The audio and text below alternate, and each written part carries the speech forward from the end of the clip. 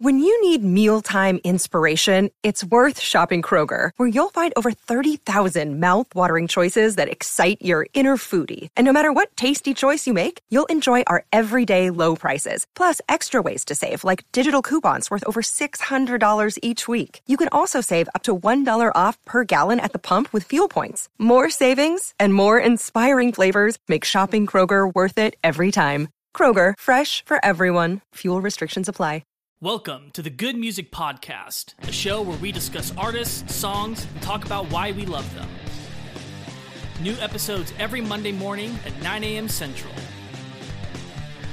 Follow us on Instagram and Facebook, and become a patron to gain access to exclusive content.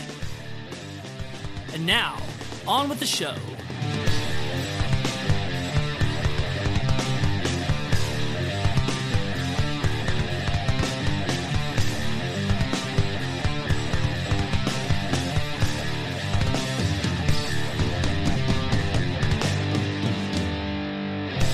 Hello, everyone. Welcome to another episode of the Good Music Podcast. I'm Lucas. I'm Grant. I'm Ethan, and welcome to the show, everybody. Make sure that you're subscribed because we have new episodes coming out every Monday. And if you've been around for a while and you have an artist or somebody that you'd like us to talk about, let us know by messaging us on Facebook and Instagram. That's the best place to get a hold of us. And last, if you love the show, click the Patreon link below. Become a patron. You get episodes early and special access to our favorite segment, which is the Bad Music Podcast, where we talk about the 6 worst songs from our artists that we talk about. So, Lucas, what are we doing today? So this is a very special episode. We are going to be talking about a group that is very instrumental in my upbringing. I mean, it's really a part of my entire growing up. Close to your heart. Yes. And not only are we going to be talking about this group, but we've also got a member of the group with us as a special guest. It's very exciting. We're going to be talking about a group called For Him. And the special guest is someone that I've known for a very long time. I've got my dad with me, Andy Chrisman, who is a singer in the group For Him. Hey, Dad. Hello, son. Hey, guys. This is also, the podcast listeners might know him even better from the infamous the iPod. Well, I wouldn't call it. Yes, the iPod. Yeah. Infamous. That's the first time I've been called infamous. Yeah, I like it, though. I wouldn't say infamous is the right word, but definitely, I guess, famous. Yeah. I tell the story a lot about when I was 14 and you just gave me an iPod and you said, son, I don't want you to listen to anything but this, and you'll thank me for it later. You're welcome. Because I'll often talk about those first artists that I discovered on there. And any artist that we do, he will, if they were on the podcast, he will remember it. Yep. So yeah, we're gonna have a really fun time tonight. So Ethan and Grant, what are your first thoughts about For Him before we had listened to the songs, and kind of if I were to say we're talking about For Him, what does that bring to your mind? What do you know about them? So I think I know For Him more as the icon of that era more than I actually know the band. And obviously I know of For Him because me and Andy have worked close together for a while. And so I know of them, but I other than the songs, I wouldn't say that I had ever, by the time that I was really starting to get into music, that just wasn't on my radar at that time. So to me, For Him is just like that specific era of Christian music. Well, knowing the nature of this show and this podcast, I would be very surprised how many of your listeners actually did listen to a lot of For Him music, like you, Ethan. Mm-hmm. So I give you a pass. Well, I think there's still some big hits that you guys did that people would still be like, oh my gosh, that was them. We like last week with Grant, we had a couple of those moments with about Bruno Mars, and we had more than he was just like, I don't really know if I've heard any Bruno Mars, and then like every song was just like, oh yeah, that one. That might be what happens tonight, because I couldn't tell you any For Him songs at all. So Grant, is this pretty? I feel so loved.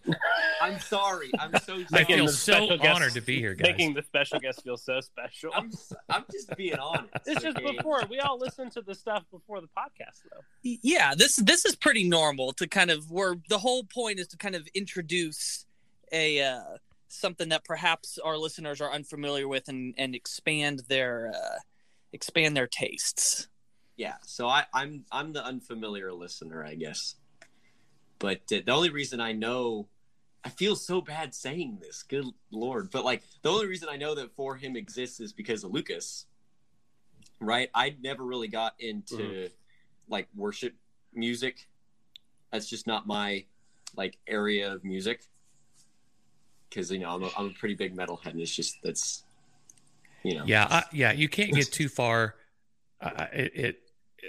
The distance between metal music and Christian music, I think, is pretty that's Grand Canyon wide. I wish it wasn't that way, but it is. There are a few bands that right can hold their own metal wise in Christian music, but for the most part, not the same thing.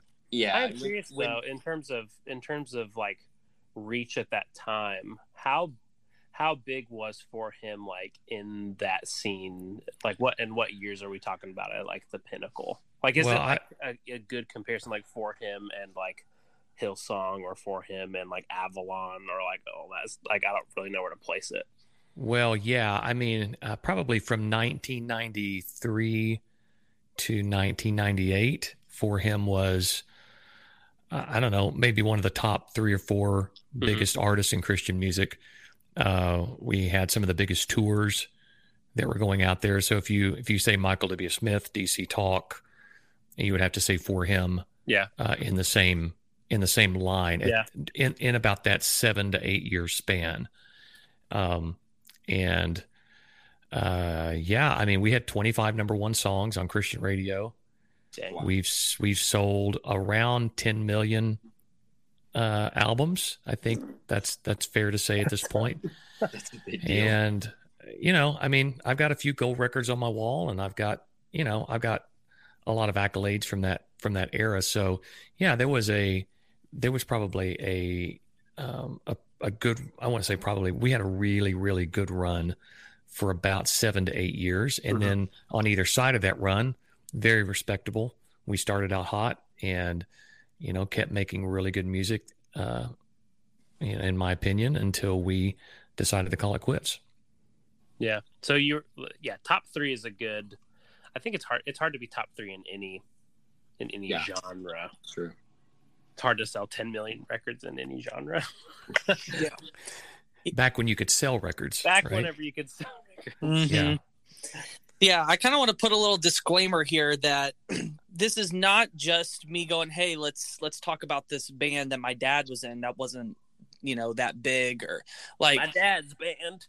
Yeah, like this I believe does fit in the spirit of what we talk about on this podcast, the types of bands we talk about, people that really defined an entire genre that they were in. I mean, we've never done a Christian group before. We've never really delved into this area, so this is kind of a first step. But, this is one of the defining acts of contemporary Christian music. What would you say is the difference, Dad, between, because we wouldn't really label For Him as a worship group, because that's really what a lot of the Christian music is today. Right. But what would you say is the difference between worship and contemporary Christian? Well, when we started out in 1990, that was when our first album came out. There was no worship industry. There wasn't really any worship music. Worship music was hymns or, Jehovah Jireh, little choruses that people sang in church. There's no worship music industry.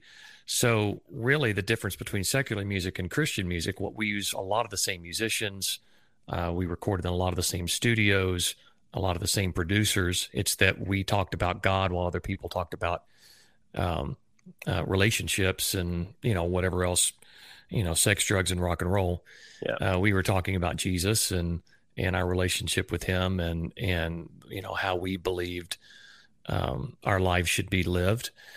So that was really, you can stack up a lot of Christian music to rock music and pop music at the time and hear very little difference in a lot of what was produced in the 90s.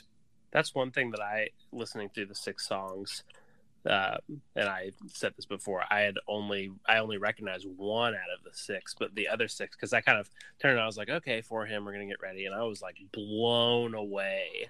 I was just like, oh my gosh, it didn't sound anything like, I guess, what contemporary Christian music now or worship music now sounded like. I was just completely missing the context, because some of that stuff I was just like, this is so good. It sounded like this weird blend between like Yes and Supertramp. Oh wow, I'll take awesome. That. I'll take awesome. That. So yeah, I agree. Worship music now, and we've talked about this a lot. Like, what? It is definitely a stark difference between. There's a couple of songs I'm thinking about specifically on the playlist, but what do you think? What happened to, like, you mentioned like worship music industry? Like, what is that? Well, wow, it's a lot of layers there. I think first you have to know the history of Christian music, that it kind of crumbled in the early 2000s because they were Christian, and you'll hear a lot of different stories on why the Christian music industry started to fail. But the Christian music record labels were slow to embrace digital downloads, were slow to get on iTunes, just really didn't set themselves up to evolve with the times. And, maybe some industry guys will hear this and disagree, but I mean, back in the day, I can just remember going, man, the Christian music industry is kind of getting left behind with Napster and when Apple Music came out and the iPods came out. They didn't make the transition very well, and Christian record labels really started to crumble. And when they did, it left a bit of a vacuum. And maybe that era of Christian music had run its course, and it was time for something different. And the guys like Chris Tomlin, Matt Redmond, Delirious started to step up, and there was more of a hunger from younger Christians in youth groups across the country that wanted something a little different than probably what was being fed to them on Christian radio. So there's a lot involved in that, but it went from professionals, if I can say that, professionals making music and hiring professional musicians and spending a lot of money on great producers and great gear in really nice studios to, kind of what we see is normal today, not spending a ton of money on production and having musicians that aren't as seasoned, songwriters that aren't as, don't have the life experience or, don't really have the chops to write really great lyrics anymore. So it's just a different animal. I don't think you can compare worship music, quote unquote worship music, to Christian music back in the 80s, 90s, and early 2000s. They're just different animals. Yeah. Yeah. So, what were your guys' influences? Kind of whenever For Him was getting put together, kind of what were the musical styles that you were putting together to kind of make the For Him sound? Well, so we were all about the harmonies. We got 4 guys with distinct voices that could all take lead, solo leads, but we sounded really good when we sang together. And that was because we were in a group before that called Truth. And we did 1,000 shows in Truth before we ever did a concert as For Him. Wow. And Truth was just they were road dogs, man. We used to call it Christian Music Boot Camp. One year we did 335 shows. I mean, we were on the road constantly, but it was, man, you learned your craft, you learned how to sing with each other. And there hadn't been a really strong vocal group in Christian music since a group called the Imperials. And we were just big fans from the Imperials that came out in the late 70s, early 80s. And then we were also big fans of bands like the Eagles and the Little River Band. There's a band called Restless Heart that we kept referring back to with their harmonies and the way that they built their songs. So those were our earliest influences. That's kind of how we tried to pattern our sound, and the way we built our music was just after some of the great, really tight vocal groups of the 70s and early 80s. That was, at the ages that we all are, that's the music we grew up on. And we just didn't hear that in Christian music at the time. And we felt like there was an opportunity there to make that kind of music, and that there would be an audience for it. We always were under the impression that if we thought it sounded great, then there's a good chance that other people would feel the same way. Mm-hmm. That's a good philosophy.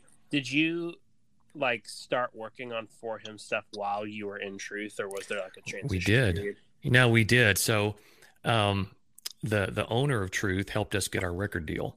Oh, that's awesome. And yeah, so we joined the same label that Truth was under, and we got taken care of so well because we could stay on the Truth bus. It was funny. We went home on our Christmas break, which is always about 10 days to 2 weeks.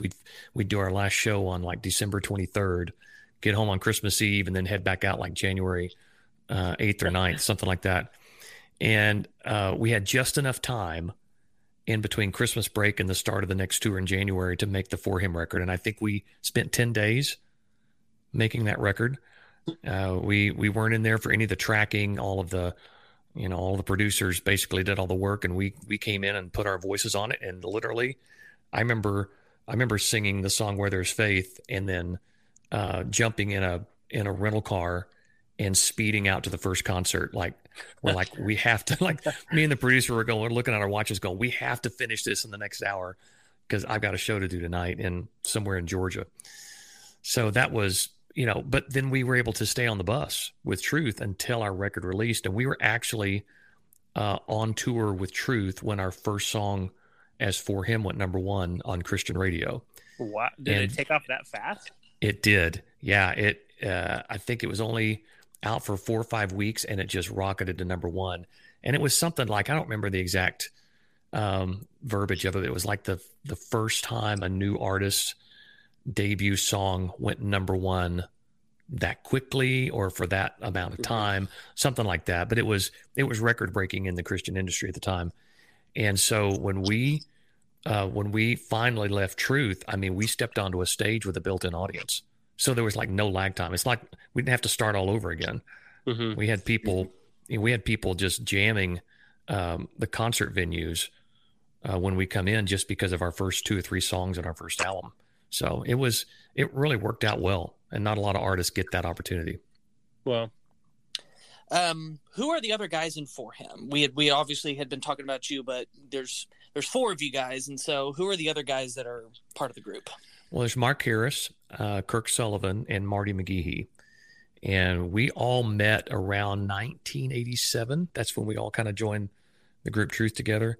And you couldn't pick 4 more different guys to put together in a group. We were all completely different voices, and somehow it worked.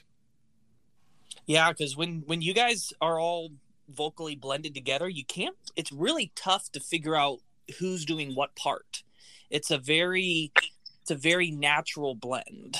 Yeah, it's odd because we all fill a different sonic space with our voices. We really round out a sound, but then there's enough. And I think this is because we did so many shows together before we did a For Him album. Is that we knew how to combine our voices to make something that you wanted to hear.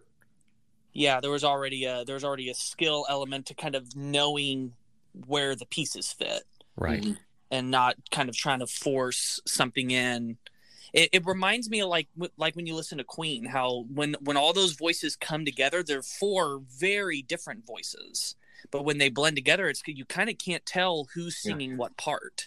Yeah, because the voice is the first instrument, right?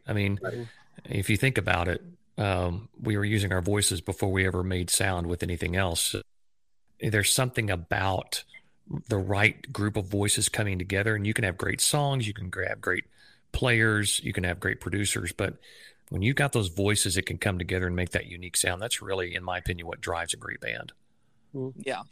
So yeah, you've got the four of you guys, and did you kind of have like more of a revolving door of like session musicians? Like were there kind of some guys instrumental wise that kind of followed you throughout your career? Yes and no. I mean, we had some producers that that we started out with and then picked up later on that kind of followed us all the way to the end. As far as musicians go, no, not really. It was just whoever was the A players in Nashville at the time. We always tried to experiment record to record with different types of players, and different producers would have different favorites. And what's funny was I remember when Dan Huff, I don't know if you guys know who Dan Huff is, but kind of a legendary player and country and rock producer. He was like the A guitar player in Nashville at the time, and one of our producers was able to snag him. And then, man, the other producers would like go, "Oh, if they have Dan Huff, we have to have Dan Huff on our record," because he just would elevate, on the songs that we were producing, because he would just elevate the sound to this different level. Same thing with drummers and bass players, but every producer had their guys. Michael Lamardian had his guys, Don Cook had his guys, Peter Wolf had his guys. So you kind of just trusted the producer that you worked with to put the right group of guys in the studio together. How quickly after your first couple stuff went number one, how much longer did you stay with Truth before you decided to all strike out on and do your own thing?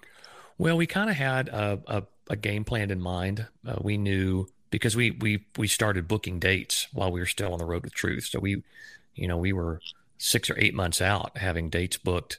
But I think our first song, in fact, I'm in my office/studio right now looking around at the number one plaques on the walls, and I believe that Where There's Faith, our very first song, went number one in April. That's right, April of 1990. And then we hit the road and left Truth and went out on our own in August of 1990. So what is that? May, June, July. Yeah, a little over 3 months. So about 3 months after our first song went number one.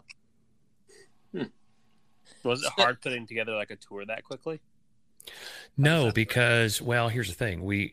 Truth was, when you think about a group like Truth doing 330 plus shows a year, that's a lot of concert venues that know who you are.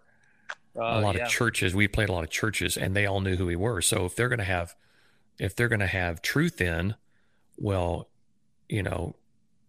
doggone, they're going to have the band that just went number one that's a part of Truth. They're going to have them back in next time they book a concert. So booking was actually really, really easy. We booked, I told you we did over 330 shows one year. Yeah. We did 220 shows our first year as For Him, and we thought we were slacking. we're looking at our booking agent going, "That's all you can do?" So tell me about the experience working with Michael Lamardian. So if you don't know who Michael Lamardian is, go look him up. I mean, he's one of the most prolific pop producers ever. The guy is, man, he played, I mean, if you go all the way back to when he was a session player, he played piano on Your Mama Don't Dance by Loggins and Messina. He played keys on I think on Hey 19 for Steely Dan. He played accordion. He's the accordion player on Piano Man for Billy Joel. His big claim to fame was that he co-wrote and produced the entire Christopher Cross record. Had Sailing and Ride Like the Wind, and he's got Grammys and he's got an Oscar because the theme from Arthur. That he produced that song, so he's got an Oscar for that. He did the Donna Summer record, She Works Hard for the Money. He did that whole record. He did a Rod Stewart record. He did part of a Kenny Loggins record. The dude was everywhere in the late 70s and early 80s. And just, I mentioned the Imperials earlier. He did like the two, in my opinion, greatest Imperials records. One More Song for You and what's the name of the other one? Priority. And they're fabulous albums, just the way they sound. And we were just like, man, if we could ever work with Michael Omartian, that would be the coolest thing. Oh yeah, he produced a bunch for Amy Grant and did some country stuff. So we just one day, our label was like, who do you want to work with on the next record? And we're like, Omar. We want to work with Omar. And it worked out that he had time in his schedule, and we just became really, really close friends with him. And he's still just one of the greatest people I've ever met, one of the greatest musicians ever. And we just kind of ran with him. I think we started working with him on our 4th studio album, I believe, and he produced all the way to the very end. We never did another record without him. Wow. Yeah, when you started telling me about all this stuff, so I'll kind of talk a little bit about kind of my experience with For Him growing up. I mean, obviously, you guys were already into it when I was born, because you said you guys started in 1990. I was born in 92. And you guys went until I was about 12 or 13 years old. So like a big chunk of the first half of my life was For Him, going on tour with you guys, riding in the tour bus, getting on the airplane, sitting backstage playing my Game Boy while you guys were singing. And just like, because of the fact that you already were in the swing of it by the time I was born, it was very normal to me. And it was just one of those things where I never really thought about it. It was like I knew that you did something that not everyone else did, but it kind of, and also I didn't have the musical appreciation. It was just kind of like, oh, that's Dad's music. Yeah. And once I really started to become a music historian and started to really get into not just great music, but kind of all the stories and, getting into what makes a group sound great. And when I came back to your guys' music a couple years ago, it was just like, oh my gosh, like this is all, the music and the songs are just making so much more sense to me. It was almost like I was hearing them for the first time again, because it was with it was like a new brain and new ears were hearing them. Yeah. Because it was through this filter of kind of everything that I had learned. And it was really interesting to, especially, and then when you started telling me about the guys that you were working with, about Omar and some of the session players that it was kind of like my brain was exploding a little bit. I was just like, oh my gosh, we were talking the other day, and we'll bring this up when we get to the song segment about one of the drummers you had, and it clicked. I was just like, well, that's why the drums sound so familiar on this song. I was just like, it couldn't be anyone but him. Yeah, I'm the same way, Lucas. I every now and then I'll go back and listen attentively to some of our earlier, it's all of our early work right now, because we haven't done a record in almost 17 years. But I go back and listen to that stuff and go, wow, that was actually really good. Like you're in it, and when you're in it, you don't really recognize just how monumental what you're doing is. You're just trying to get to the next day, get to the next show, get to the next album. But even I go back and listen and just go, wow, that's actually really good. The songwriting's really good. The performances are really good. So yeah, it's funny. Yeah, Lucas, when you're in it and when you're around it, you don't see it for what it is until you're able to step away and look back at it. Speaking of on to the next album, sometimes we talk about bands and each, like them having like phases. Do you feel like For Him, like was trying different things per record, or did For Him kind of have like in the early years we were more this mentality and we changed more to this, or was it pretty consistent going through? Not really, Ethan. I think that because what we did was so popular and so successful, we rode that horse. I think the only thing that really changed was the more records we sold, the more money the record company gave us to make records. Yeah. and we're like, wait, we can spend how much? Well, then let's go after this guy. Let's go record in Austria. Let's go record, let's go to all these crazy places and record because we can. So that's probably the only thing that changed, I think, from record one.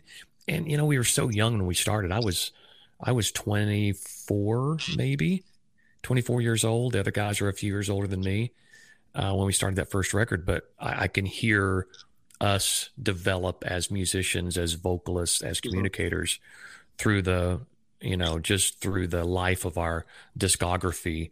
And you get to a certain point and just go, that was probably the pinnacle right there. That moment was the best we ever sounded, the best music we ever did. And then you can kind of see the edges around that, see where we went from there and what got us to that point. I feel like I can kind of almost maybe kind of break your career up into 3 phases. And I feel like it's less about kind of the songs being made, but kind of more of the way that they've sounded. Because like the first 3 records definitely have a very specific sound to them. Right. You can feel this rising, kind of like each record is getting better. The songs are getting better. And the sounds are getting better. Yeah. Yeah. And then definitely, when Omar comes and you do The Ride, which that 4th record, it's whenever I was going through my research and listening, it was like I heard the last bit of Basics of Life, and then you go to The Ride, and it's literally like kind of going, and this is not to disparage, but it's kind of almost going from black and white to color. It's just everything just pops, and it's just the sound is so rich, and you can tell that the guys that are playing with you are some of the best out there, and it's just like, oh, okay, so that's just like when I would say like The Ride to Obvious is kind of like the second phase. Well, think about it. Think about this. Think about going into a house that costs $120,000, right? Yeah. And then walk into a house that costs $2 million. Yeah. And you see the difference. You go, oh my gosh, the just what you're able to do with that amount of money. Even right. if the square footage is the same. Exactly. Yeah. That's what you're hearing. I don't know that, the 4 of us stayed the same. The message didn't change that much. Our concerts didn't change that much, but it was when we were able to spend a lot more money on a lot, just not even better producers or better people in the studio, because, you're splitting hairs if you're saying one producer is better than another. But when you can pour more money into it, I'll tell you this, one of the big reasons why those records started sounding so much better was because we hired Tom Lord-Alge to mix for us. And Tom Lord-Alge, if you do a search on him, I mean, the dude is prolific, like probably, all the, who's the guy that did the record Higher Love? Steve Winwood? Yeah, Steve Winwood. Basically, he's the mastermind behind that record. Oh, wow. And just what he was able to create. And again, his discography and his credits are just mind-blowing. And when you bring a guy like that in on the back end of great performances, great songs, great production, now you have that $1 million home that you always dreamed of, and it just makes everything else stand out a lot more. So that's what success and more money can bring you in making a record. And if you want to go back to why does worship music not sound as good as some of this stuff 20 years earlier, well, a lot of it's money. A lot of it is you have the money to hire the best people to do the best work that they can do. Yeah, that definitely makes a difference. Yeah. Who are some of the coolest musicians that you've gotten to work with? Some of the guys that have come in and played some songs with you guys. Well, I will say that, again, Michael Amartian, number one, is the best keyboard player I've just ever been in the same room with. Just mind blowing. He was, Lucas, I was telling you this story a few days ago. We had a break during a session one time, and he got on a little whirly over in the corner of the studio and started playing all these jazz chords. and about, I don't know, 30, 40 seconds into the song, we realized he was playing Sailing from Christopher Cross. We're like, oh my gosh, you totally hit that song in that jazz progression. And then he's like, yeah, see if you can figure this one out. And then it was this Peter Cetera tune, Next Time I Fall in Love. And he was playing that one. Like, oh, we started to recognize it. We must have done that for an hour and just had the best time of him being a master at the keyboard. So just always being in the room with him and watching what he could come up with was great. Vinny Colaiuta played on several songs for us. And he was Sting's drummer for a long time and just a legendary session player, one of the great drummers of all time. Manu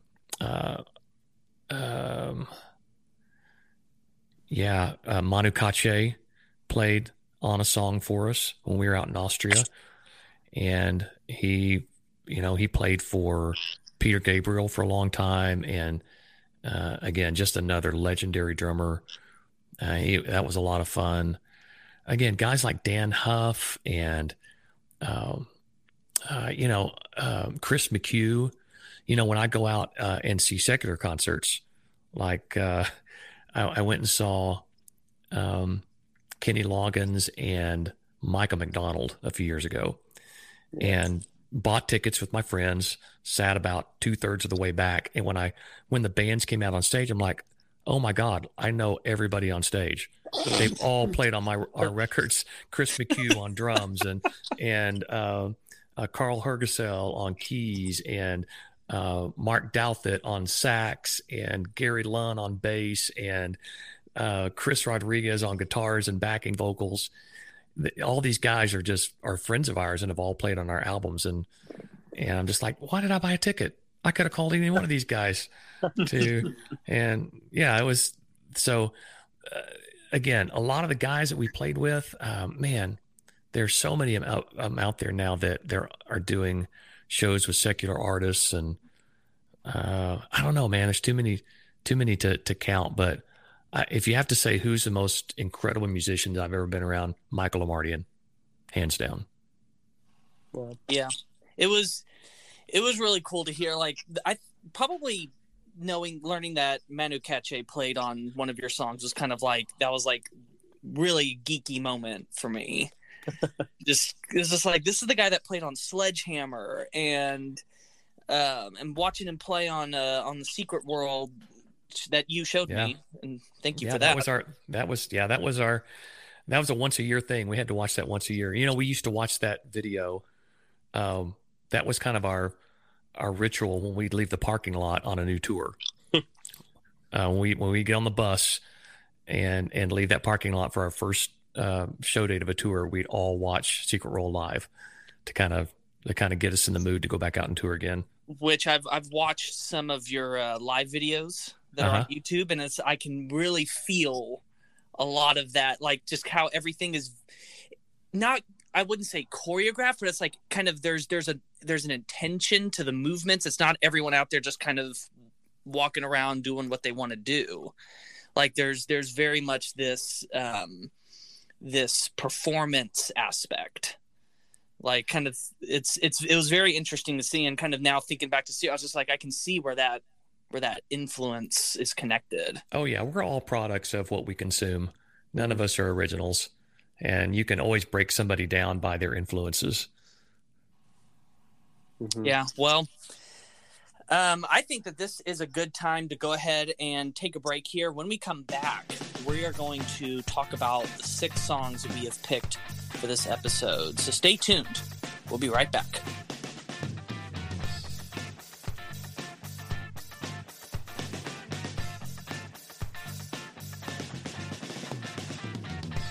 Welcome back to the Good Music Podcast, everyone. We've been talking about For Him, and we have our special guest, Andy Chrisman, a member of the band, to talk about the band. And now it is time to get to the 6-song segment. If you want to listen to any of these songs, look in the description. There's a link to a Spotify playlist, which has not only these songs, but all of the songs for all of our episodes. So be sure to check that out at some point. It'd be a shame if you listen to the whole podcast and not the songs. But without further ado, it is time to get into our first song, which is off of The Ride, which is Wings. Yeah, so this is the lead off track to the record, and I had kind of gone between a couple of different songs to start, but then this one just kind of felt right.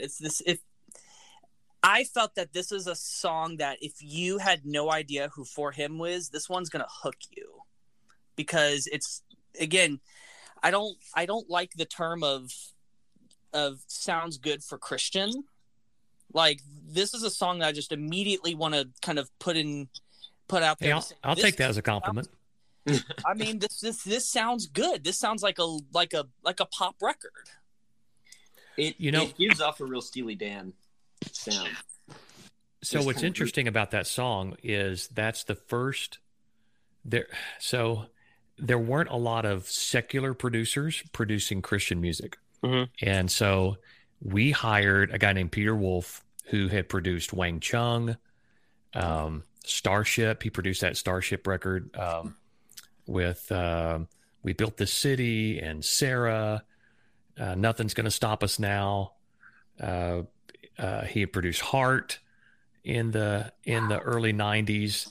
Just a really great resume. And we went to his studio in LA and produced this, had the Jerry Hay horns come in and lay down horn tracks. It was just a party. It was something we had never been a part of before. And there's a lot of joy in that song, just because we were just like, where are we right now? This is so cool. We're getting to work with legends in the industry. So you told me that this is one of the songs that Vinnie Colaiuta plays on. Yes, correct. And I mean, as soon as you heard it, because I mean, you've got that drum intro, and it's just, I think about it, it's just like only Vinnie could have pulled off that drum track. Yeah, just a master. You had told me a story about they had filmed him doing the drum take for this song. Yeah. So at Peter's house, he used his garage as the drum booth, and so they had to set up a camera so they could communicate with the drummer. And when they started the song, Vinny was, obviously playing along. And when they finished the song, they looked out. When they finished the take, they looked out and saw that Vinny was smoking a cigarette. And they're like, hang on a second. You didn't start the take smoking a cigarette. How did you? And if you listen to the song, you're like, where did he have time to light a cigarette? And that's these geniuses find a way to do whatever they want to do. And so it was mind blowing, to see a guy at that level be able to pull something like that off. And we used the take. Yeah. So something of a disclaimer. There's going to be a little bias in some of the song. Well, really all the songs that I picked. They're going to be ones that feature you very strongly. Oh, thanks, son. Just because you're the guest on here, and you're my dad. So are these truly your 6 favorite songs, or are we slanted here a little bit?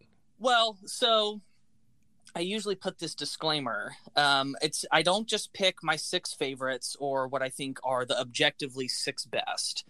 Pretty much my goal with the songs is that if you've never listened to this group before, here is a set of songs to convince you to investigate them further, as well as picking and sequencing songs to where they make sense, they transition well, there's an emotional direction that it's taking you on, and that at the end of the last song there's kind of like a catharsis, a release of emotion.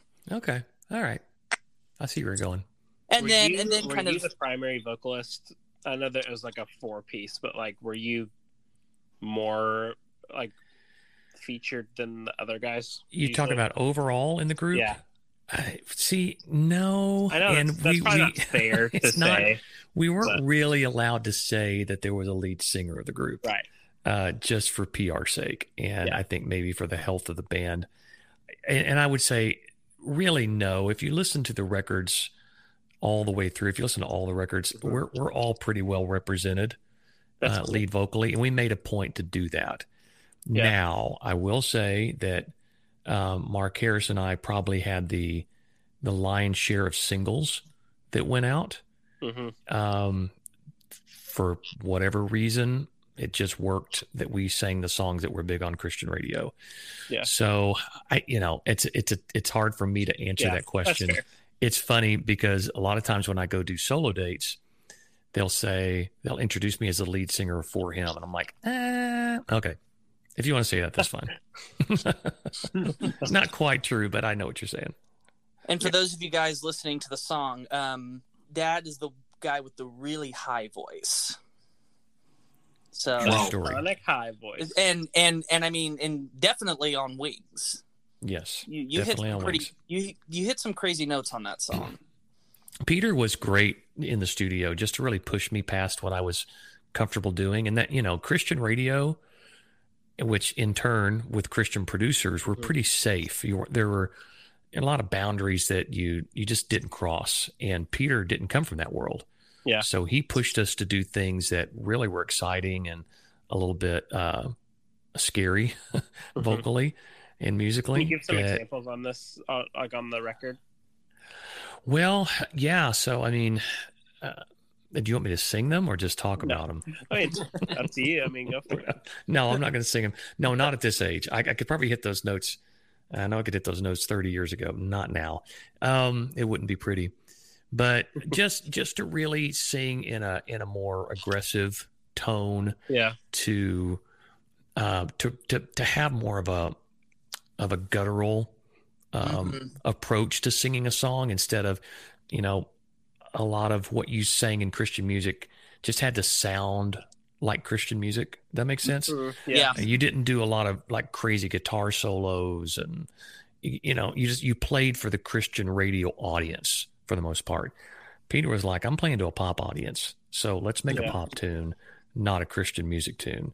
So to be able to push you to do some things. Now, I will say Peter did try to push us to change the lyrics on a couple of our songs. And he's like, man, you'll sell a lot more records if you change the word Jesus and God to love and girl or babe.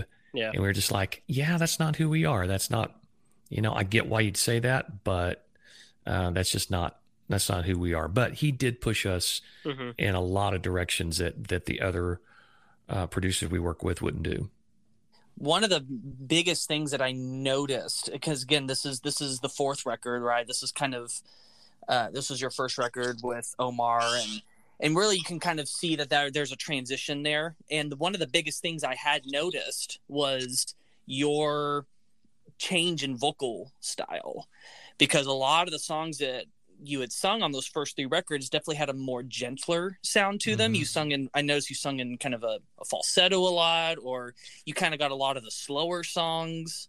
And then just immediately with Wings, it's almost like a brand new singer has just emerged. And I don't know if that was a producer pushed me that direction. And the producers were a big part of that. But also I believe in tipping points that you can do when you work on something for so long. There's a tipping point where you never know where that's going to be. And all of a sudden your mindset shifts, or you get it, or you, something, you cross a boundary where you go, oh, I didn't realize that was possible. And a lot of that happens in concert. And we were road dogs, man. We probably averaged 150, 175 shows a year. So you're singing a lot, and you're doing 2.5 hour shows, and you just learn more about yourself. You take more chances on the road, and then once you can break some barriers in concert, then you take that to the next record. And that's probably what a lot of that was about, Lucas, hearing my voice change during that time. Yeah, a lot of it was because of Peter Wolf and Michael Amardian. But I think that, the songwriting was continuing to get better, and our shows were getting better. We were getting better as vocalists while we're doing those shows. And that translated into, the records that would follow. Yeah. Ethan and Grant, kind of what are your reactions and kind of observations of Wings? What was standing out to you guys? Whenever the song started, again, I'm coming from my idea of For Him is on a certain song in the set list, and probably the baggage of other CCM from that time. So whenever I first listened to it and it started out with that freaking funk guitar line and that drum beat, I was just like, what the heck? And then that boom, boom, boom, but that synth bass thing came in. I was just like, oh my gosh, this is nothing like I thought. This does not sound at all like I was expecting it to sound.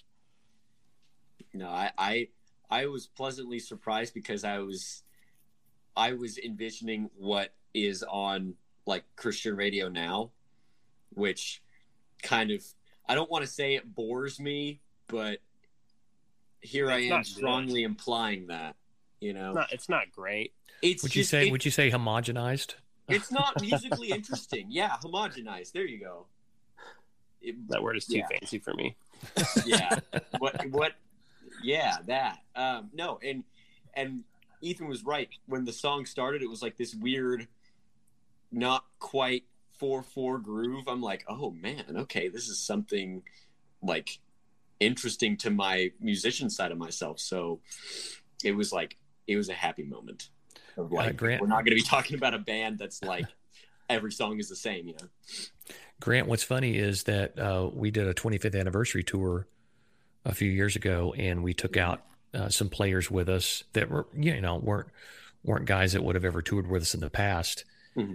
And they're used to playing worship music or CCM music from today. And they really struggled with the musicianship on these songs that were from the mid 90s. They were just like, man, we had to work our tails off to learn these songs and make them. Yeah. That's exactly right. Yeah. I mean, we talked about in our Ghost episode about how He is essentially a worship song for the other side. And it's so sad that that's such a great song. And yet I wish and Lucas said this too, that we both wish that worship music was like that, where it's just musically interesting. Yeah. Yeah. I agree. I completely agree with you. And this is kind of, I assume, what Lucas was referring to. Yeah. It's just kind of I mean, I understand why it is the way it is. And I don't want to say you shouldn't listen to, modern worship, but it's just, it's just so different. It's the vehicle is because it's, I feel the primary motive behind a lot of the songwriting is what's songs that we can easily make available for churches around the world that have, that have volunteer players. Yeah, that's true. You're exactly right. I also feel it's listening to Wings sounds it's what Andy was saying with you use pop producers because Christian music wasn't its own genre. Christian music didn't have a sound. DC Talk was doing rap, but it was Christian. For Him is doing pop, but it's Christian. And now it's whenever you say Christian, it has a sonic stereotype to it. Yeah. It's Christian music has turned into a genre, which is weird. Coming back and listening to this where it's you can hear the times. It not in a bad way, not that it's dated. It's just the horns are there and they sound really good. The synth bass is in there. It sounds really good. The guitar line is on, it sounds really good. And it's not Christian. Mm-hmm. If you took out all the vocal tracks, anyone could have, you could have written any kind of song over this and it would have been good. Yeah. Yeah. So this was one of your number one singles, correct? Correct. Yes. And real quick before we move on, you also have a co-lead vocalist. So who was the other guy that sang with you on this one? That was Kirk Sullivan. Okay. Yeah, he and I shared lead on that one. Yeah, just I keep forgetting that not a lot of people that are going to be listening to it are going to know. So I gotta remember to say, oh, who's singing with you here, there, and so we can identify, kind of put voices to the names. What is the song actually about? Wow, you're asking me the hard questions now. I think it's just about freedom. To be honest with you, I'd have to go back and listen to it, guys. To me, it sounds like it's just about almost kind of like soaring up to a higher place, and kind of, with the intention being that God is leading you to higher and better things. What you sing, Dad, in the chorus of "I'm ready to fly away, leave my troubles behind." It's trusting God to take you to a new and better place. Right. I think you're right. You're all over it. I also think we would be remiss about it. Like after the sax solo at like the 3:10 mark, there's that sick like horn line that comes in on that off time part. The key change. Yep. And the modulation. Oh yeah. Oh, key changes. Get ready. We did some great key changes. Why does Christian music not do key changes? Yeah. The key changes. They have to move their capos. Can't. Good one. I mean, there's a place for music like that, and it's really nice for beginner musicians to be able to lead worship, because that makes it a whole lot easier for each church to put on their own worship service. But in doing that, I think, Christian music as a whole has left the Christian musician behind. Where, and this music they feel for that.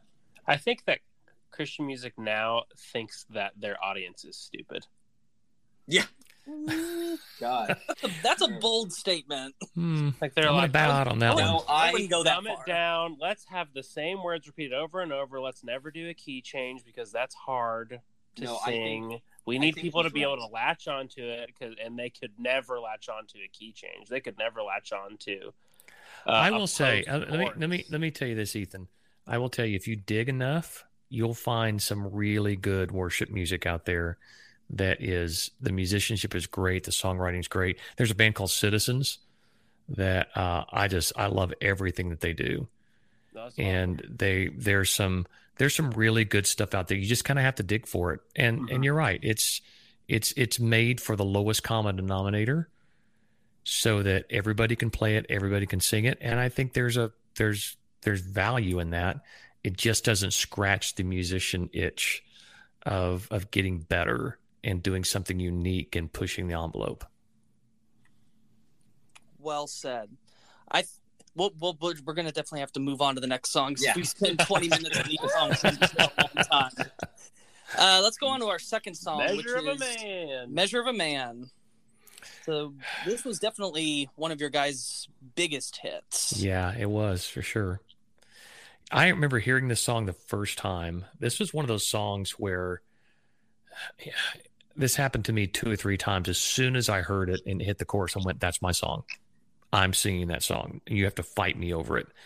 How did your songwriting process go? Like when in the process are you like, oh, that's mine? Like, do you have like an acoustic version of it first, or does the producer build the song out and then you listen to it with like a scratch on it, or what? It was all different. A little bit of everything depending on who the songwriter was. Different songwriters, didn't do much more than, a piano, an acoustic guitar, and a vocal. Some songwriters would produce it all the way out, which I personally didn't like, because it would taint the I think the objective of where not taint the objective, but taint the idea of where the song could go. Yeah. I always wanted to start with a little more of a blank slate, with just the melody and the progression and a kind of a blue sky of where we could take it. Mm-hmm. Mm-hmm. But yeah, you would hear lots of different stuff. I mean, there are a couple of songs I would just, all they had was maybe part of a verse and a chorus, and you would know instantly that's going to be a hit song. That's a song. Just finish it. We're doing that song. And we had our favorite writers. A guy named Billy Simon wrote a lot of songs for us. Of course, Mark Harris, Don Cook, Dave Clark. Those guys wrote a bunch of the songs. When Michael Martin came in, he jumped on in the songwriting group. with a lot of the guys that rode for us. So when I heard Measure of a Man, I knew I had to sing it because I was the shortest guy in the group. I've always kind of been the youngest. I've always been the youngest guy. I've kind of been the kid brother everywhere I've gone my whole life. And to say I had little man's disease might be exaggerating, but I always felt like the runt of the bunch. Like I always had to prove myself. I was a guy who came in the group that didn't have the music degree. I didn't have the credentials. I was kind of the last one at the table in a lot of the things that we did. And to hear a song about, I say the measure of a man is not how tall you stand, or the lyrics, how wealthy or intelligent you are. And it just resonated with me. And Lucas, your grandpa, that was his favorite song of all time. Oh, wow. And we sang that at his funeral. I mean, that was his life song. And so many people that I've met over the years, that has just become an anthem for them. And so that song was important in a lot of ways. But for me, I knew my spirit latched onto that song. Like, that's mine. I'm going to sing the crap out of it. Yeah. Man. Yeah. I mean, it's a really well put together song. And I mean, it's, my 4-year-old son, Harry, is obsessed with it. And, that's the true measure of a great song. Yes. Yeah. We'll get more into, I always do a segment in our last part called Harry's Pick, because he always listens to these songs with me and he has his favorites. Yeah. I remember a lot of the time when I was with you on tour, you would have me come up on stage. And I would stand up on a little stool and I would stand there for the whole song until it got to the Measure of a Man at the end of the chorus. And I would just lean into the mic and I'd go, Measure of a Man. And I would just hear everyone go, and then I was just looking, I was just like, can I leave now? I remember being, I was like 4 or 5 years old when that song came out. You were a production element, Lucas. We knew we'd have the audience go crazy when we brought one of our kids out on stage. Yep. I'm okay with that. So thanks for that. You gotta We'd always sell way more T-shirts. We'd sell way more T-shirts when we brought you out on the road. You should have had a T-shirt with Lucas's face on it. We should have. I got a lot of Beanie Babies because of yeah, you did. Oh, Beanie Babies. Yep. So yeah, it's a really fun song, and again, it's just what's so fun to kind of look back now again with my more trained ears is the really intense work y'all put into your background vocals. That was our signature for sure, and that's probably what I'm most proud of what we did. We, go back to our influences of you listen to the Eagles and bands like the Little River Band and Atlanta. Shoot, I'm stumbling on my words here. Atlanta Rhythm Section, bands like that just their vocals were so tight. Even like Steely Dan and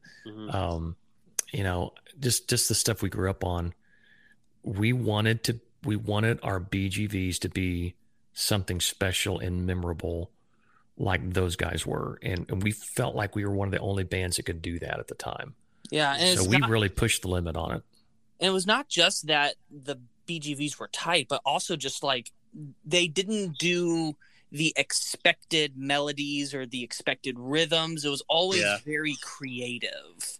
Mm-hmm. Well, I appreciate that. That makes me feel really good because that's what we always wanted. And we felt like that was a talent that we had for sure. It's definitely not an afterthought. It's something that it's almost as important as the lead vocal of just really making sure that it's coming in at the right spot, that it's the right harmony.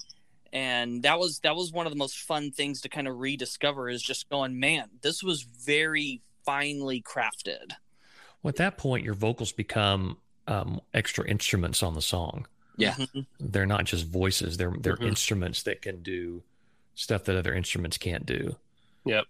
And I imagine that stems from the fact that all 4 of you are lead vocalists. Right. That you're thinking about your harmonies not as being, because if you have one vocalist in a band, they'd put the BGVs as just complementing their lead vocal to make that one Right. line look good, which is like, that's what BGVs really do. But when you put a little bit of extra thought into, this is my particular part, and you can tell me whether this is, you know, your thought process or not, but if, you know, this is my particular line, I want it to be nuanced and creative and really, you know, lead the song somewhere different, then I would assume that leads to something that you're a little bit more proud of, I guess. Oh, absolutely. And another thing, Grant, that I'm really proud of is that except for maybe 2 songs, I could be wrong, but 2 songs that we recorded our entire discography, we did all of our own vocals. We didn't have anybody else come in and supplement.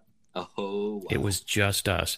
I think there may be 3 songs that we did out of 120, 130 songs that we recorded that we had other vocalists come in and join us. We did everything ourselves. That's a pretty good ratio. That's Yeah. pretty good. Yeah, wow. Also, just in timeline perspective, so this is on the album The Message, which was the album after The Ride. So I kind of always saw this as this was kind of like, I feel like this was the moment where you guys were at your biggest. And We were, yes. I mean, just the every song on that record is just, it hits you hard. It's a really fantastic, that and The Ride are kind of just, both of those records are just like, you listen to them and it's not just that the songs are good, but like every song is very different from each other and has something unique and cool going on about it. So for those of you that want to get more into, I would really recommend those 2 records. So let's go ahead and move on to the 3rd song, which is Real Thing. We're going back to The Ride for this one. I have great memories of this song. This was my first lead. Well, you know, it was the first song that we did with Michael Amardian. So I remember he was recording out at Amy Grant's ranch. She had like a barn out at her place with a studio in it, and it's where they recorded a lot of that. Her big album that went secular. I'm trying to think of the name of it. I have a picture of me out there. Yeah. So a lot of great music was made out there, but it was the first time. So if you know anything about recording, comping a vocal was not a thing. Like before we met Omar, you would sing a lead vocal until you got it right. Like I remember there was one song that I sang with another producer on the same album, and it was 2 albums before. It took 9 hours. 9 hours to record one lead vocal, because you just had to go back and get everything right, punch it in, get it right, get it exactly the way you wanted it. This was the first time I ever did a vocal where it was comped, where Omar had me just sing the song through maybe 6-7 times, and he went, "Okay, head out to lunch, come back in a couple hours, we'll have this thing comped." Ooh. And I came back in, and we maybe punched, 2 lines somewhere in the song, and we were done. I'm like, wow, that's incredible. But it was a different way of attacking a vocal. Like I really felt like I was on stage singing the song and getting the emotion of the song going forward. And Real Thing it was a turning point for me as a vocalist to say, I think I'm kind of good at this. Like, not that I wasn't before, but I was like, man, I like working with this guy. I feel legit. That was a great experience. Yeah, I actually really resonate kind of with what you're saying with that recording style, because when we were doing the cover songs, we started out doing how you said, to where we would punch every line. We would just take it one line at a time, do 4 takes of it, and then just kind of figure out which one's the best one and then move on. And so I was only ever singing 1 line at a time. Yeah. And then I think the last 3 or 4 that we did, we started at Rage Against the Machine, I think. Yeah. And I was just like, you know what? Why don't I just do a full take of the song? And yeah. And we had to punch 1 line. Yeah, it was just like we were just like, oh my gosh, that took so much less time. Yeah. And I felt like I could really feed off the emotion of the song exactly. And I was just like, I like this a lot better, and it's faster. Right. Yeah. My problem is because I'm coming from the philosophy of myself, and I don't have the greatest breathing support, so I have to do the one-line punches when I'm doing my own music. So it's just unfortunate. But glad I'm not the only one who thinks that.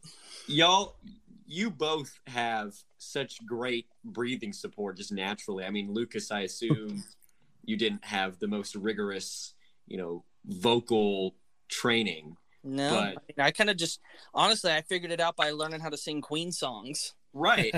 And I don't know how I didn't hear it.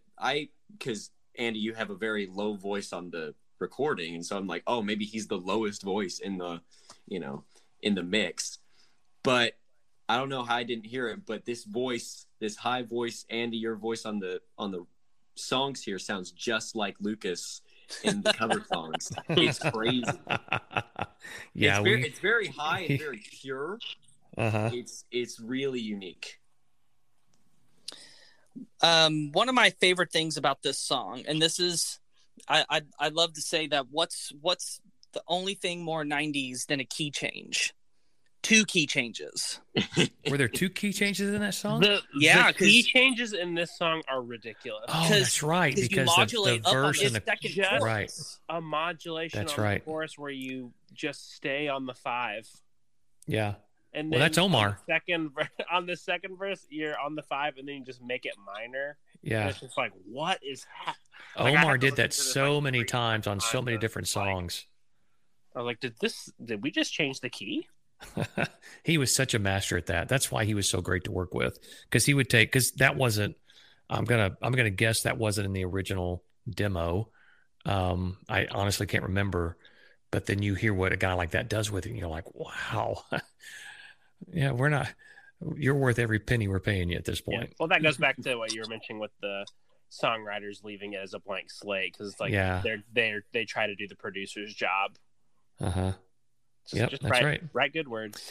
Yeah, and I remember too, we on this album, we took it into Tom Lord Alge to mix, and what he was able to do even with Omar's original tracks to turn it into, and some of the there's a kind of like a slap clack, because we're living in a real world, stuff like that, and some other little key elements that even he would add after the fact in the mix that just took it to this pop level, to where you're like, I'm listening to a pop song. I'm not listening to I get the Christian message in it, but I'm listening to a pop song. And that was just so exciting to be a part of something like that. Yeah. I also love the lyrics in this song. And this is kind of one of my things to where it's just like listening to all these songs again, and just the difference in lyric writing from what you guys did and where we are now. Mm-hmm. Again, I'm not going to say that one is better. I think you need both, because you really bring a almost like a real world, like kind of I'm going to keep saying real because it's very true here, of just that line of, we can get so heaven-minded that sometimes we forget that we're living in a real world. Yeah. And it's just like, you don't hear songs like that are saying that kind of message. Yeah, it's very much about directing everything towards heaven, which again, that's not a bad thing, but I think that a song like this really kind of helps to ground and see that we're not just supposed to look up, but we're also supposed to look around us. Yeah. That's good, Lucas. Now, I completely agree with you. There's kind of a lost art in writing songs like that. And, Mark Harris, one of the guys in the group, that was his gift. He could come up with those ideas and those hooks. And, funny fact, there's another artist named Stephen Curtis Chapman, who was one of the biggest artists at the time. Yeah. He had a song that had just come out called, I think it was called Heaven in a Real World. and we were like, oh no, no, we have to change the name of this song. So I think originally, if I'm not mistaken, the song was called Jesus in a Real World, and changed it to Real Thing.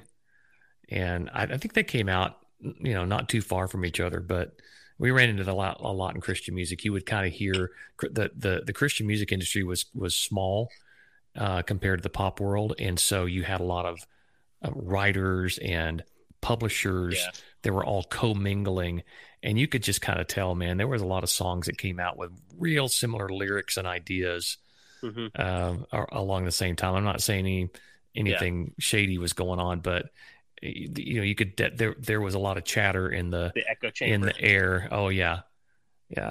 That's not the only time that happened. That happened a lot. Wow. Yeah, just this song is just so interestingly structured. Like you've got that. I love the whole like long kind of coda at the end. It's there's so many cool ideas that really just like the song has time to breathe, and again you've the fact that you have two key changes and that one of them comes in a place that you're not expecting it to come. That post chorus, the Jesus in the real world, it like kind of modulates again.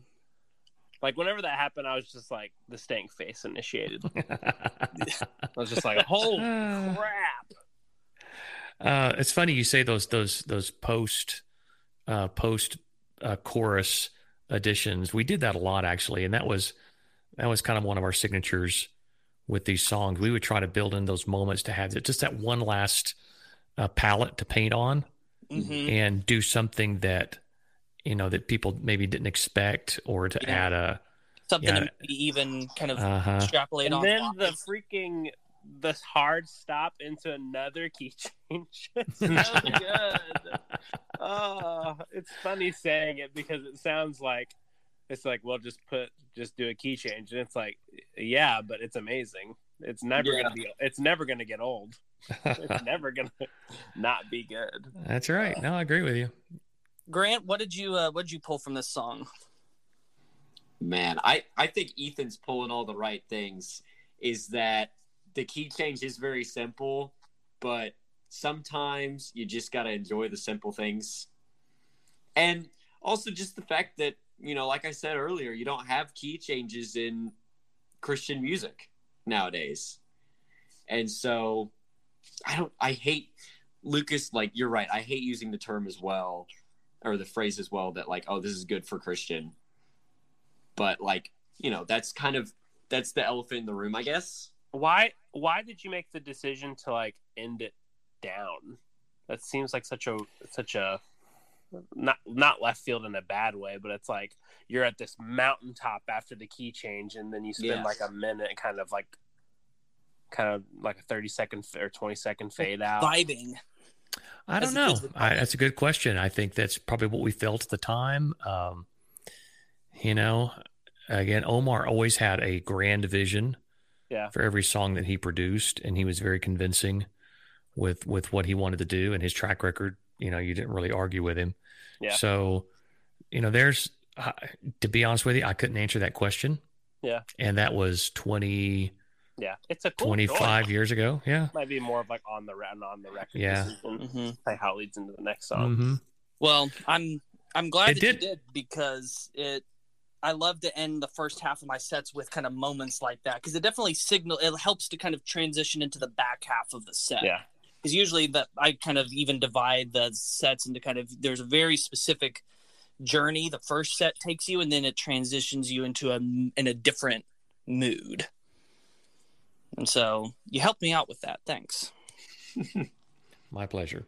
Well, speaking of, I really am excited to talk about this next one, because you had said earlier that there was only a couple of times that a guest vocalist appeared on one of your records, and this is one of those times, and this is one of the coolest times. This is the song The Only Thing I Need. And before you say it, I want to know if Ethan and Grant figured out the mysterious voice, if they know who it is just from hearing it.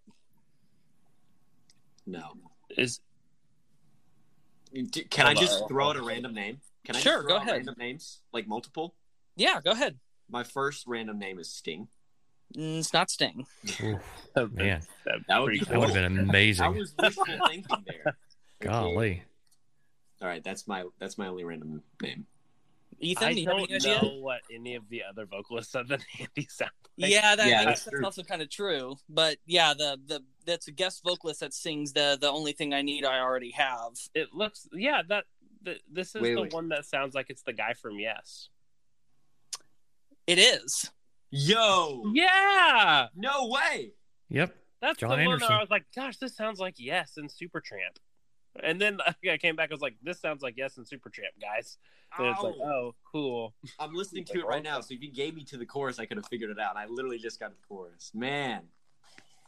So tell us about that story, Dad. How you guys got to do a song with John Anderson. So it's kind of anticlimactic. We had agreed to do a song for a compilation album based on the book Streams in the Desert, and a producer named Brent Bourgeois, who went on to produce some stuff for us. He had a big hit with Bourgeois Tag back in the, I think, in late 80s, early 90s. So just really great musician. Well, he was the producer and kind of the brainchild behind this whole project. And it was us and Michael W. Smith and just, maybe 8 or 10 artists on this album. I think even Michael McDonald was sang a tune on it. So we had chosen, mutually had agreed on doing this song, The Only Thing I Need, that Brent and somebody else had written. And we got a call, maybe about 2 days before we were supposed to fly back up to Nashville and do the vocal on it. And he said, guys, I got some really bad news. He said, John Anderson of Yes was in the studio next to us. He was good friends with the owner of the studio, and he'd come down they were just writing and doing some demos. He'd taken a break in his studio and wandered into where they were cutting tracks for The Only Thing I Need. And he just kind of stood in the back. And after it was over, of course, everybody's just like, oh my God, it's John Anderson standing in our studio. So we started talking to him, and John said, man, this is a really great song. I've never really heard anything like it. He said, I would love to sing a song like this sometime. Well, Brent's just like, well, what are you doing right now? Why don't you come on in and sing on this song? So he goes in and creates all of that vocal stuff on the record and just basically fills up the tune with all that stuff that for him would normally come up with and fill up, right? So Brent calls us again, like I said, but a couple of days before we were to fly up to Nashville. He says, guys, I got bad news. John Anderson sang all over the song. There's no room for him. So I'm going to pitch this song to, I think he said, to Michael W. Smith, and you guys can sing this other song. And we were like, hang on a second. We never get to do cool collaborations. It's all these solo artists that get these, they bring in these really cool musicians and vocalists from secular music to come in and guest star on their album. We never get that. And we stood our ground. We're like, we want to do this. Let us come in and try it. And so we did. We came in and sang around his parts. And it was just, we're talking about Christian music, but I have to use the word magical. It was just, we just couldn't believe what we were hearing when we heard it. And it's probably my favorite song that we've ever done. And so, like I said, it's kind of anticlimactic. We never met John. He had flown out the day before we got there. He was supposed to come last minute. We did a showcase when this album released at the Ryman in Nashville, and he was supposed to come in, and last minute he didn't get on his plane to come down. Oh. So, near misses all the way, but we still have his voice on one of our songs, and yeah, that's the story. Well, if you go back and listen to that intro, that's so Yes. That is. Oh yeah. It's very reminiscent of I've Seen All Good People and Leave It, just all that scatting, and it's you can feel John Anderson's fingerprints just kind of all over the arrangement of the song. And I think it really makes it a unique song in your discography because it has the For Him sound, but it's in such a different filter. It makes it stand out. Yeah. And I remember hearing it for the first time, hearing his vocal parts in the studio, just going, how did he come up with that? Like, I've been doing this a long time and I can't figure out how you come up with those parts. I mean, that's just genius. That's on a whole different level. It's such a different way of just even looking at music. Yeah. It shows you just how, you can have the exact same training as someone and they're going to see things completely different. Right. Everyone's for real. Mm-hmm. And whenever I listen to this song, not knowing the other guys, I listened to this and I was like, who the heck is this guy? And I was listening back to this stuff. I was like, they haven't been giving this guy enough love. I don't know where this guy has been. And not like your other voices like, is that him? He sounds terrible. So way worse than he did in The Only Thing I Need. The lead vocalist at the beginning of the song is Mark. So this is the first time that we've gotten to hear Mark's voice, and we'll hear it again in the next song. So really, you've got 3 lead vocalists. We've got Mark, we've got you, and we've got John Anderson. Correct. What a lineup. Yeah, and a big. I was originally going to do the Yes episode later this year, and then when I decided that I was going to do this episode, I was like, well, if they're gonna fully appreciate this song, we got to do a Yes episode before then. So I kind of like quickly shifted. I don't do that very often. Once I set my schedule, I'm usually very strict about it. But I was just like, we gotta get them on the Yes bandwagon before we do this. So that way, when we do Only Thing I Need and we say John Anderson, you'll be like, wait, what? Instead of who's that? Do you take credit for being the one responsible for making John Anderson sing a Christian song technically? Yes. Yeah, I will take credit for that. Okay. Absolutely. You got him on a technicality. So here's what's crazy. That song shot right up the charts as soon as it was released. It was by far the biggest song on that album. Shot way up the charts fast. It was on pace to be our biggest song ever. And there were 2 Christian networks that wouldn't play it because they found out that John Anderson was not only not a Christian, but he was involved in this other religion. I can't even remember the name of it. Mother Earth, maybe, who was some lady in Hawaii that he would go make pilgrimages to. And these 2 networks were afraid to play it because they didn't want to make their audience angry. So it was kind of sad because the song never actually reached number 1. No. And when they realized that these 2 stations wouldn't play it and they boycotted it, the label, I was living in Orlando at the time, and the label flew me up one morning to Nashville. I went in for like 90 minutes and recorded all of John Anderson's lead lines and flew back to Orlando, was having dinner that night with my family. That's how fast it happened. They got that single out really quick to the other 2 stations, and they played the mess out of it, like just dogged it. But I played the dog out of it, but it was too late. It had already started falling on the charts on all the other stations across the country. So it was kind of sad. You don't want to base your career on how many number 1 songs you had. But, if you talk to any of us in the group, we would all look at The Only Thing I Need as probably our most interesting work, and I think maybe one of the best songs we ever did. Yeah. And it got stymied it got stymied because there was a non-Christian and lead. And there were radio stations that had a strict policy: if you're not a professing Christian, we won't play your song on the radio. It happened when they had problems when Amy Grant got divorced. They stopped playing her song. When Sandy Patty got divorced, They stopped playing her music.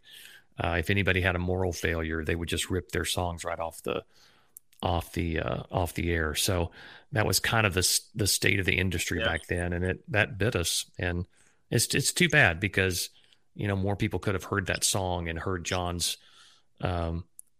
contribution to that in a different way. Mm-hmm. So Ethan and Grant, now that you kind of have that contextualization of kind of John Anderson and so what are you pulling now from this song? What's kind of what's standing out? The chorus of this song is so good.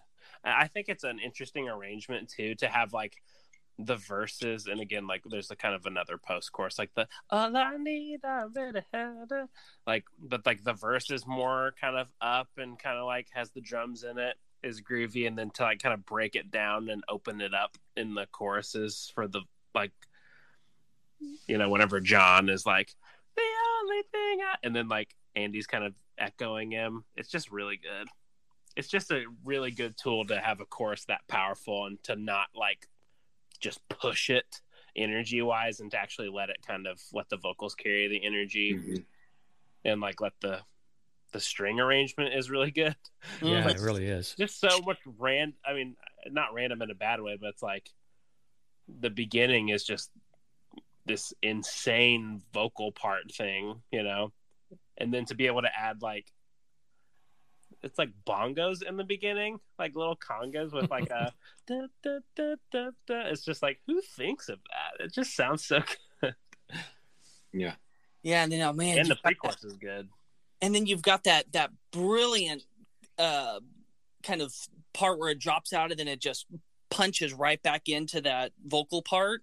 Yeah. Before it goes to the last chorus. It's just, that's almost like a heaven moment right there. Mm-hmm. Yeah. Grant, Yeah, yes. I'm definitely getting a lot of like Fragile vibes from this, because I mean, we talked about on our Yes episode about how Yes was a lot more of a happier, brighter side of prog compared to, you know, King Crimson or Rush even, and it translates here. I mean, this is the major of major keys. You know? Like even when they go to the minor part of the chord progression, it still feels very upbeat and happy. Even if it's laid back, it still feels very, I guess, blissful is a good way of describing it. And I'm glad you said the word heaven, because it does have that feeling of we have heaven. On Fragile. Yeah. Where it's so vocally driven that it's just like, oh man. It's yeah. it's so good. Well, I think we'll go ahead and move on to the next song. This is Be Thou My Vision. Now, this comes off of your Hymns record. And the thing that I've found very interesting is that because anytime that people found out that You Are My Dad, they were, oh man, I love this song. I love this. You know, I saw them in concert, this.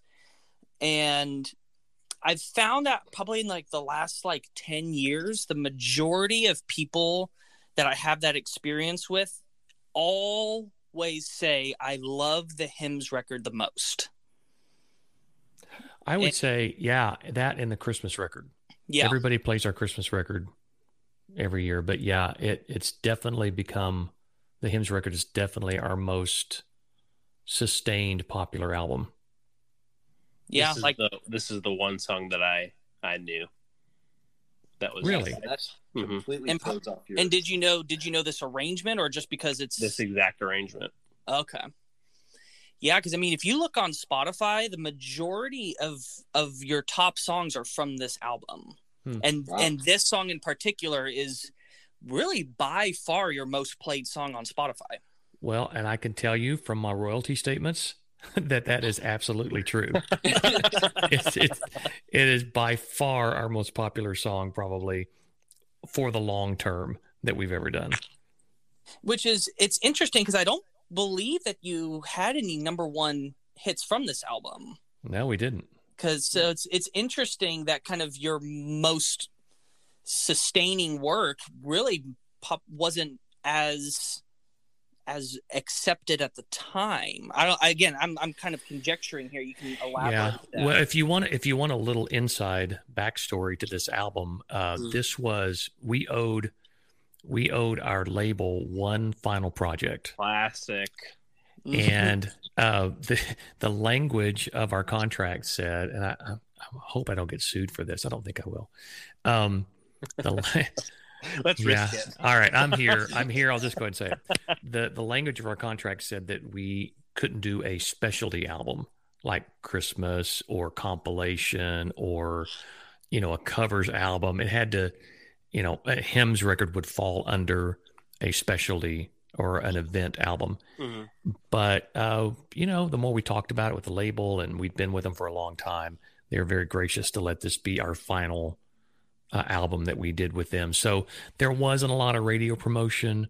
There wasn't a lot of, you know, there was a pretty easy push into the marketplace, but you know, that just tells you the staying power of this record is that without radio support and without a lot of marketing behind it, it's people still found it and continue to find it decades later, which just blows my mind.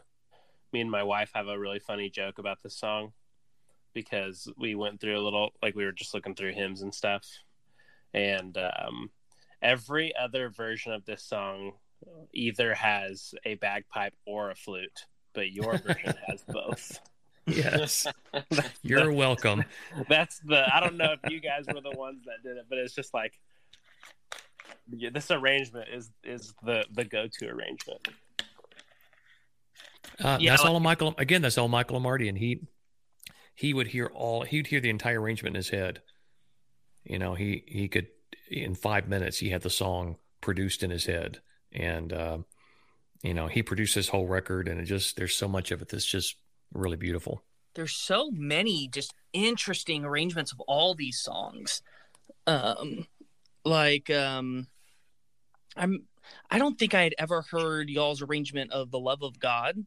Mm-hmm. And hearing that, and it's just like, it was like, wow, this is so different sounding. And y'all's arrangement of O Sacred Head Now Wounded. Mm-hmm. And I had heard Savior Like a Shepherd Lead Us, just because I was one of the ones that I had remembered listening to when I was little, but like now hearing it again and just going, this is literally Strawberry Fields Forever Christian version. Yeah. You know, here's the thing. Every artist that stays around long enough does a Beatles ripoff. Yeah. It's just kind of like a rite of passage. You have to do a Beatles ripoff at some point in your career. Yeah. I was just hearing the Mellotron and the trumpet. It was just like, wow, this is very 67 Beatles, and I loved it. But I know that I have been in the studio with you a lot of times because you have pictures showing that I was there. Uh-huh. But I only ever have one discernible memory of being in the studio with you, and it was when you were cutting this song. Oh, wow. Yeah. It's the only one I remember. I believe it was at Kirk's house. Well, it was I don't know if it was at Kirk's house. It may have been, we were still living in Mobile. Mm-hmm. And I think it might have been at Integrity Studios downtown, or close to downtown Mobile. That you might be remembering that, but I'm not going to say you're wrong. We did cut a lot of stuff at Kirk's studio in his house. Yeah. Yeah, I remember seeing Mark doing his part mm-hmm. and recording that, and I remember hearing that intro and just going, this sounds, I don't know what that is. That sounds really, in my little brain, I thought that sounds weird. But it was just, and then I heard, I was just like, oh, that's the song they were doing.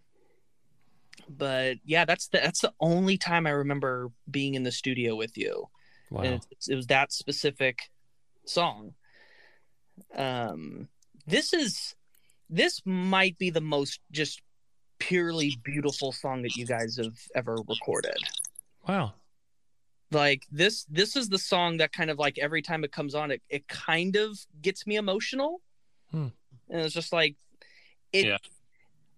I had said before in the previous song how you have that heaven moment. This is like a heaven moment from like start to finish of just like, you kind of almost get the feeling of like when you hear it, it's almost like this is like, you can almost like envision heaven.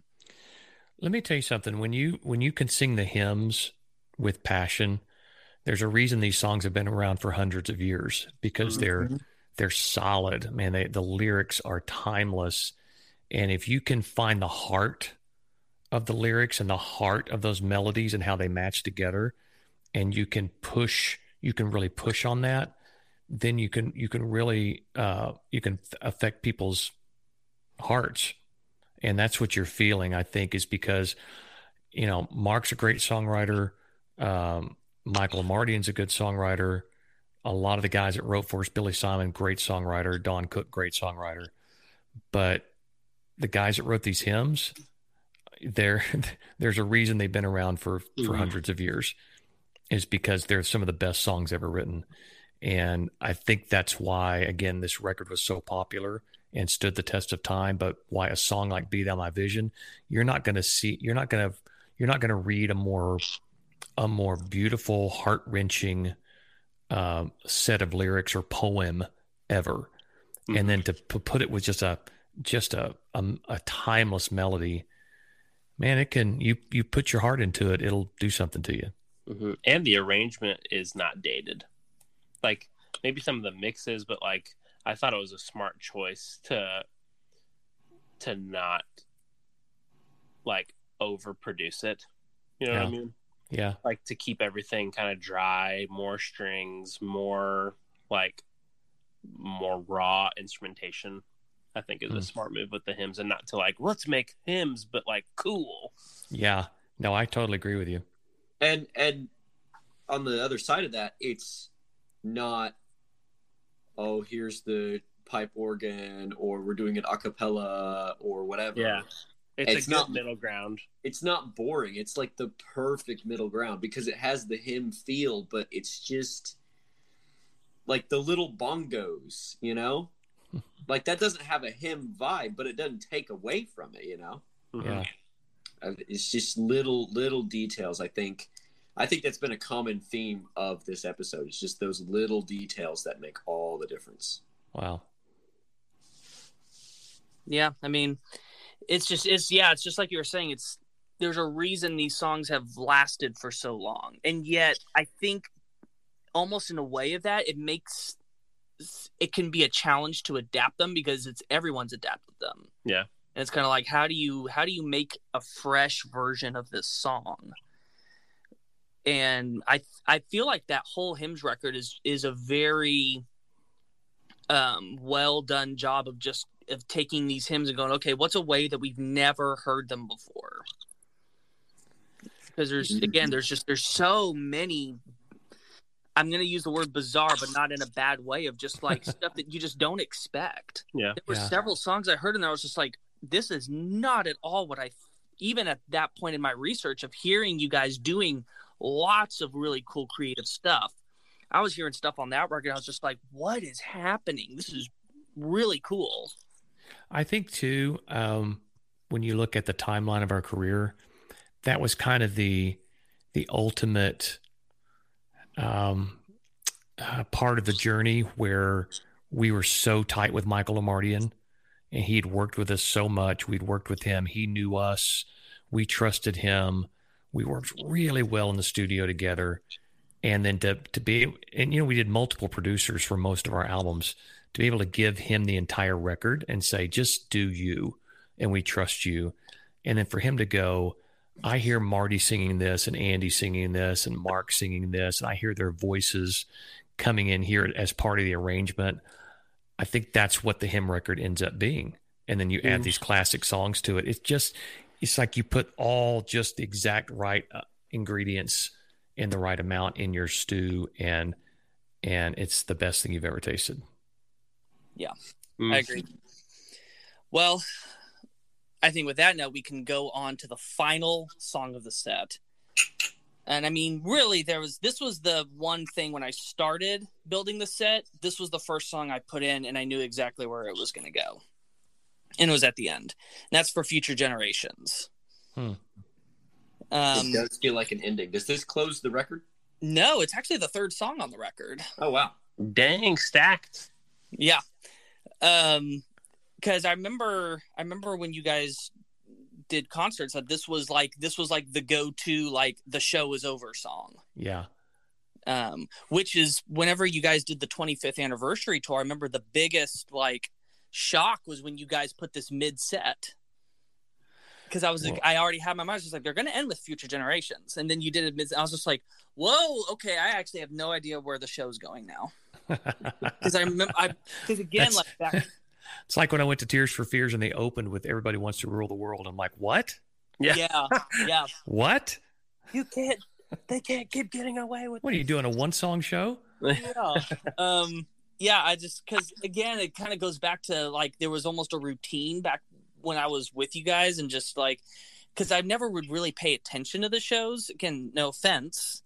It was just I was when I was a 7-year-old kid that had seen tons and tons of shows. Yeah.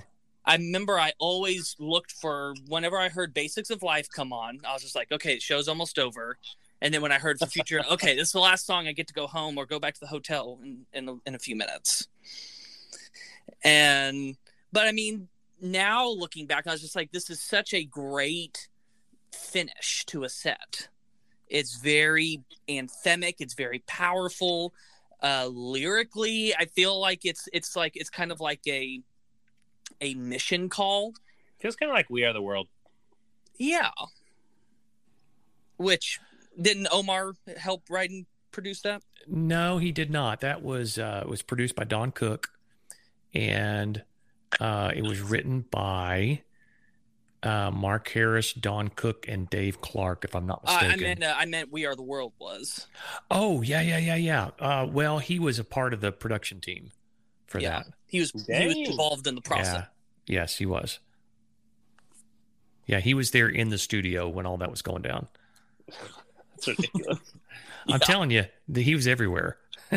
You can't listen to. This gives me We Are the World vibes, kind of like this, like these ending choruses. Yeah, yeah. But I don't really like We Are the World that much. What? Yeah, Ethan does seem like kind of the guy to like We Are the World. I haven't. It was heard awesome though. It's been a very long time since I've heard that song. The new We Are the Worlds are really interesting. Definitely worth a watch. That's where I'll end it. So they added a rap verse with every single rapper. Oh, that's 35 rappers. Ethan, wow. I don't know. Faraway camera, and they're all gang. They're all gang vocaling the rap. That does not sound good.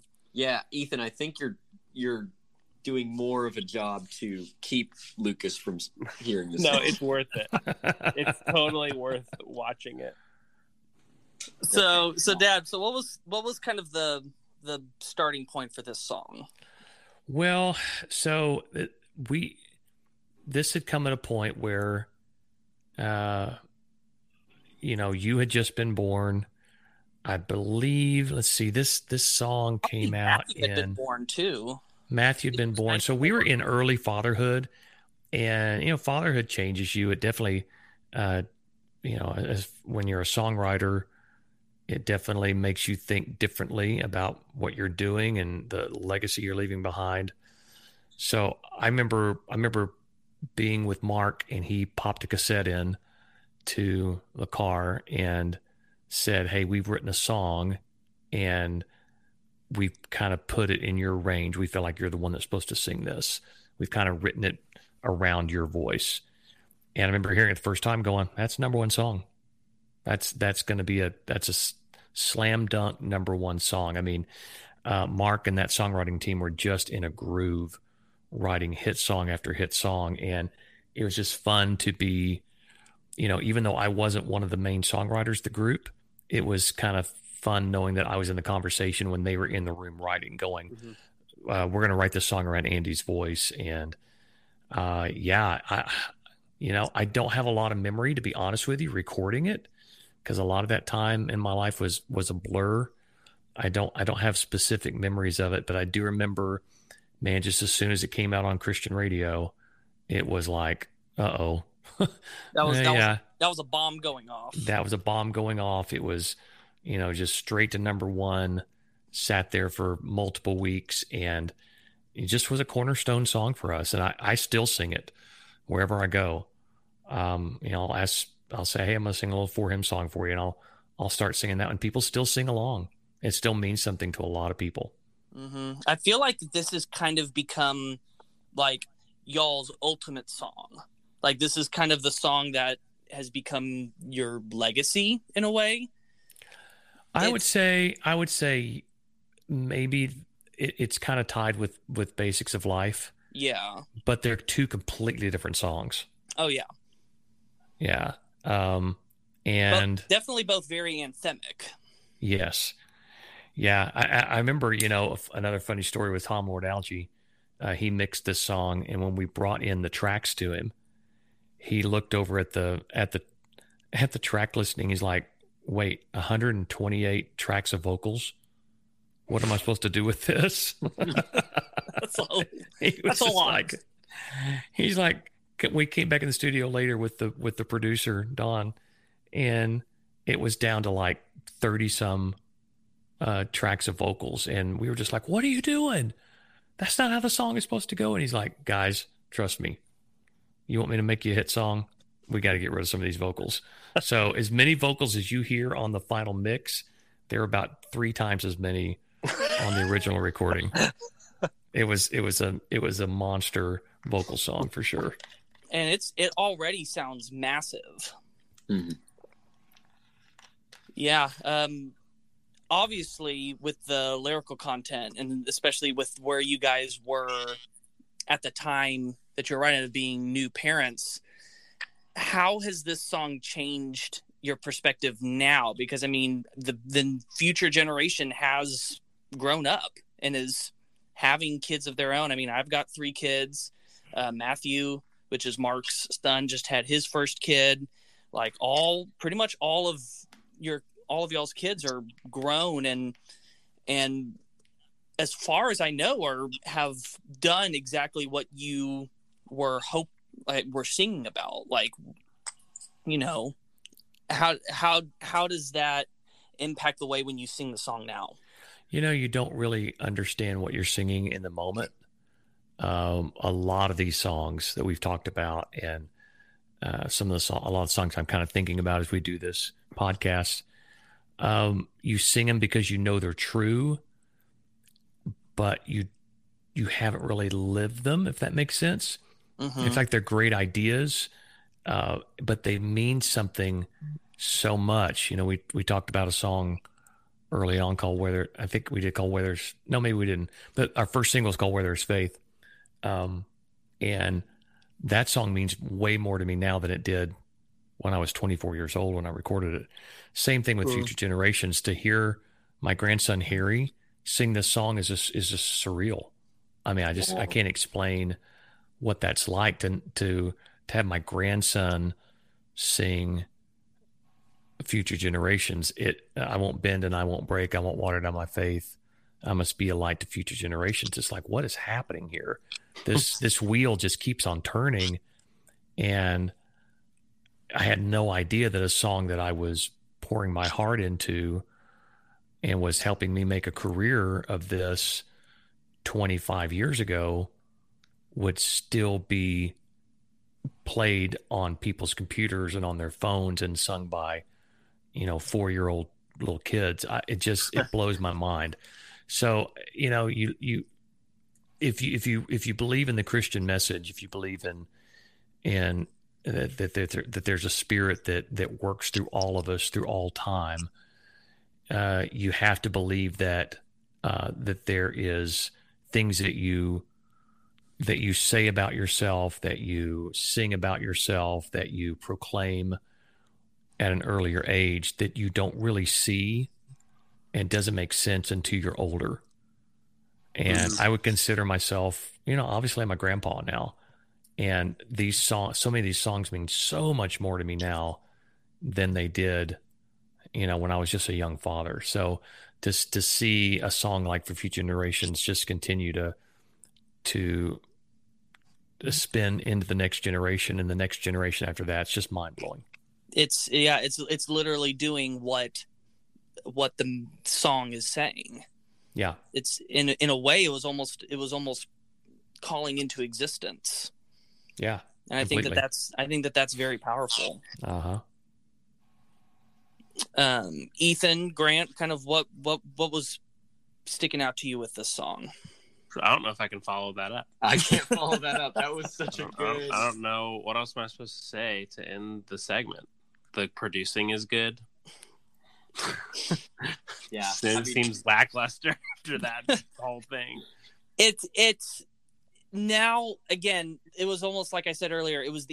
It seemed like the easy choice to put this at the end, but kind of understanding the importance of it and just seeing, it's like there's no other song that I feel like could have ended this set. I agree. This was a great set.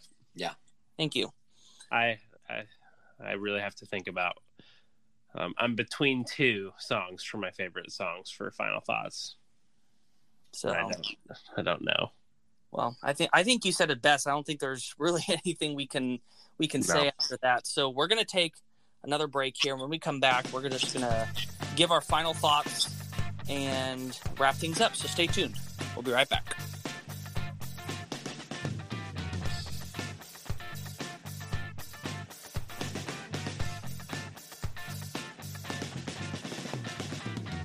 Hey, what's up, everybody? It's Ethan. Welcome back to the Good Music Podcast with Andy Chrisman, our special guest for him. We just got done listening to our 6 songs for this week from For Him, which was Wings, Measure of a Man, Real Thing, The Only Thing I Need, Be Thou My Vision, and For Future Generations. If you want to listen to that, go into the description and listen to it.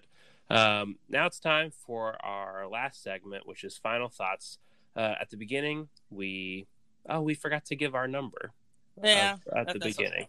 It's okay. Usually we give a number 1 to 10 on what our first perceptions were, and now it's time, after we get the context and we listen to the songs together and we talk, it's time for us to talk about how our perceptions have changed and to give our new numbers. So, Grant, you're first as always.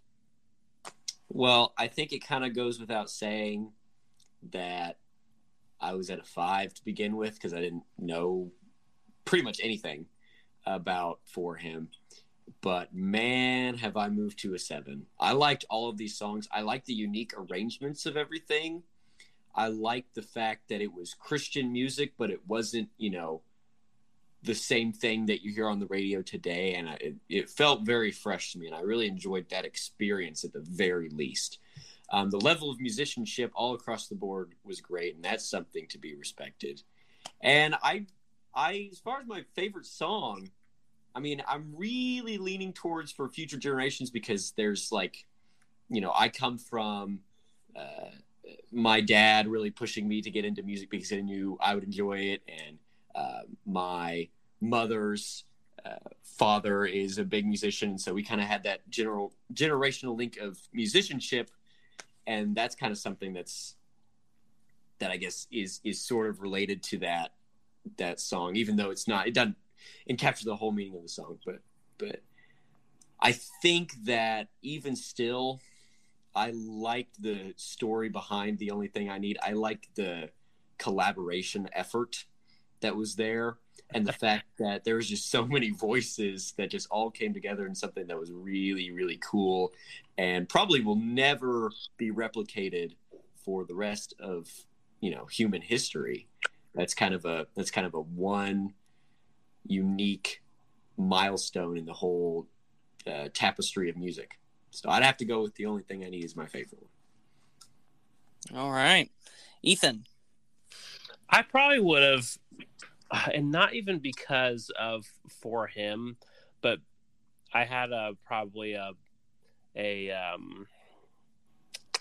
misguided idea of what 90 CCM sounded like, and maybe For Him is the outlier and I just didn't know it.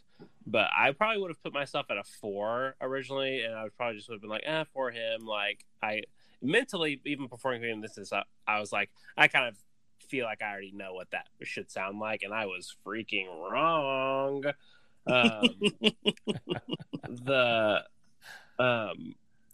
I think I probably would go from a 4 to a 7. And just for everybody that doesn't know, the rating scale is 1 to 10. 10 is like pillar. 9 is and love like even the deep cuts. 8 is you just love most of the songs. 7 is there's some songs that I love. 6 is kind of liking it. 5 is neutral, and then 4 is going down. I don't think I could put myself at an 8 because I haven't listened to any more than these, other than Basics of Life. But like I keep a playlist on Spotify, and this sounds so terrible. It's called Christian Music That's Actually Good. Oh my goodness! And there's not very many songs in there. But it's so terrible. But like as we're listening through these, I'm like dragging them in. I'm like, oh yeah, I'm gonna listen to that again. Oh yeah, I'm gonna listen to that again. That's sick. That's freaking awesome. That's awesome.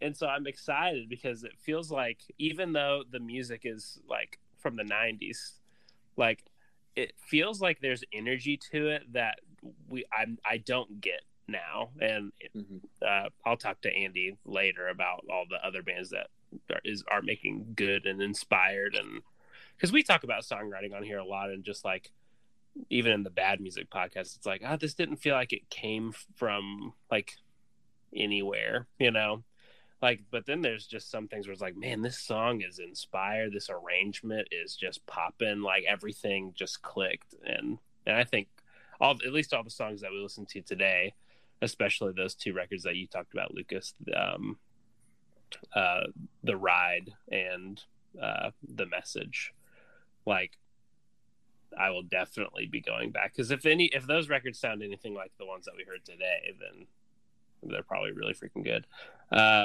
I am torn between Real Thing and The Only Thing I Need being my favorite songs. Like those 2, I think I'm gonna have to go with Real Thing, just because the way that the first time I listened through it, and the key changes and the arrangement, just like it just got me. It was the perfect curveball for my musician brain. But The Only Thing I Need is it's so good. And Wings also has a special place in my heart, just because it was the first one of all of it, and I was just like, a funk guitar line in a Christian song? Yeah. What is this, the 90s? And the answer is yes, it is. All right. So for me, this is the most complex, because it's just there's no band that I've really had a longer history with than For Him. Mom always told me that whenever she was pregnant with me and she would go to shows, that as soon as the music started, I started bouncing. So I've been around For Him even before I was born, and it's gone through such an interesting journey, because again, like I said, I was very indifferent to it for a long time.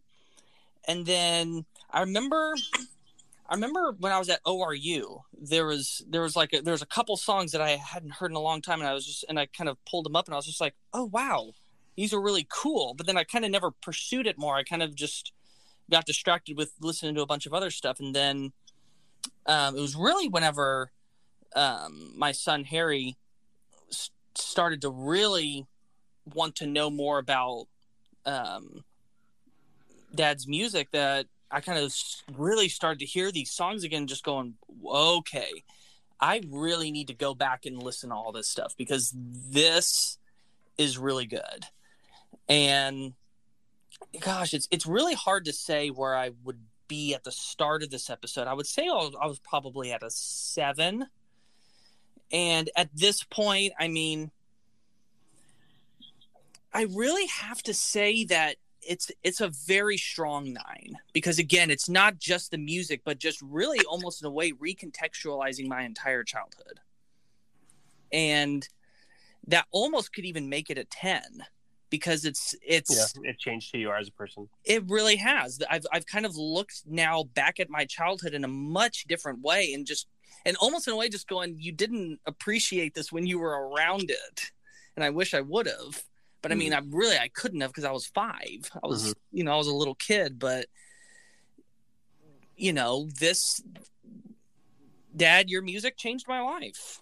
Wow. I mean, it's the whole, a big reason of who I am, where I am is because of what you guys did. And I feel like I'm really starting to understand that for the first time. Wow. Thanks, son. That's amazing. Thank you. Because I know that subliminally, even all of that has given me my love for music, my love for performance and being on stage. It's just like, I don't know if I would have that had I not been so ingrained in it at such a young age. Wow.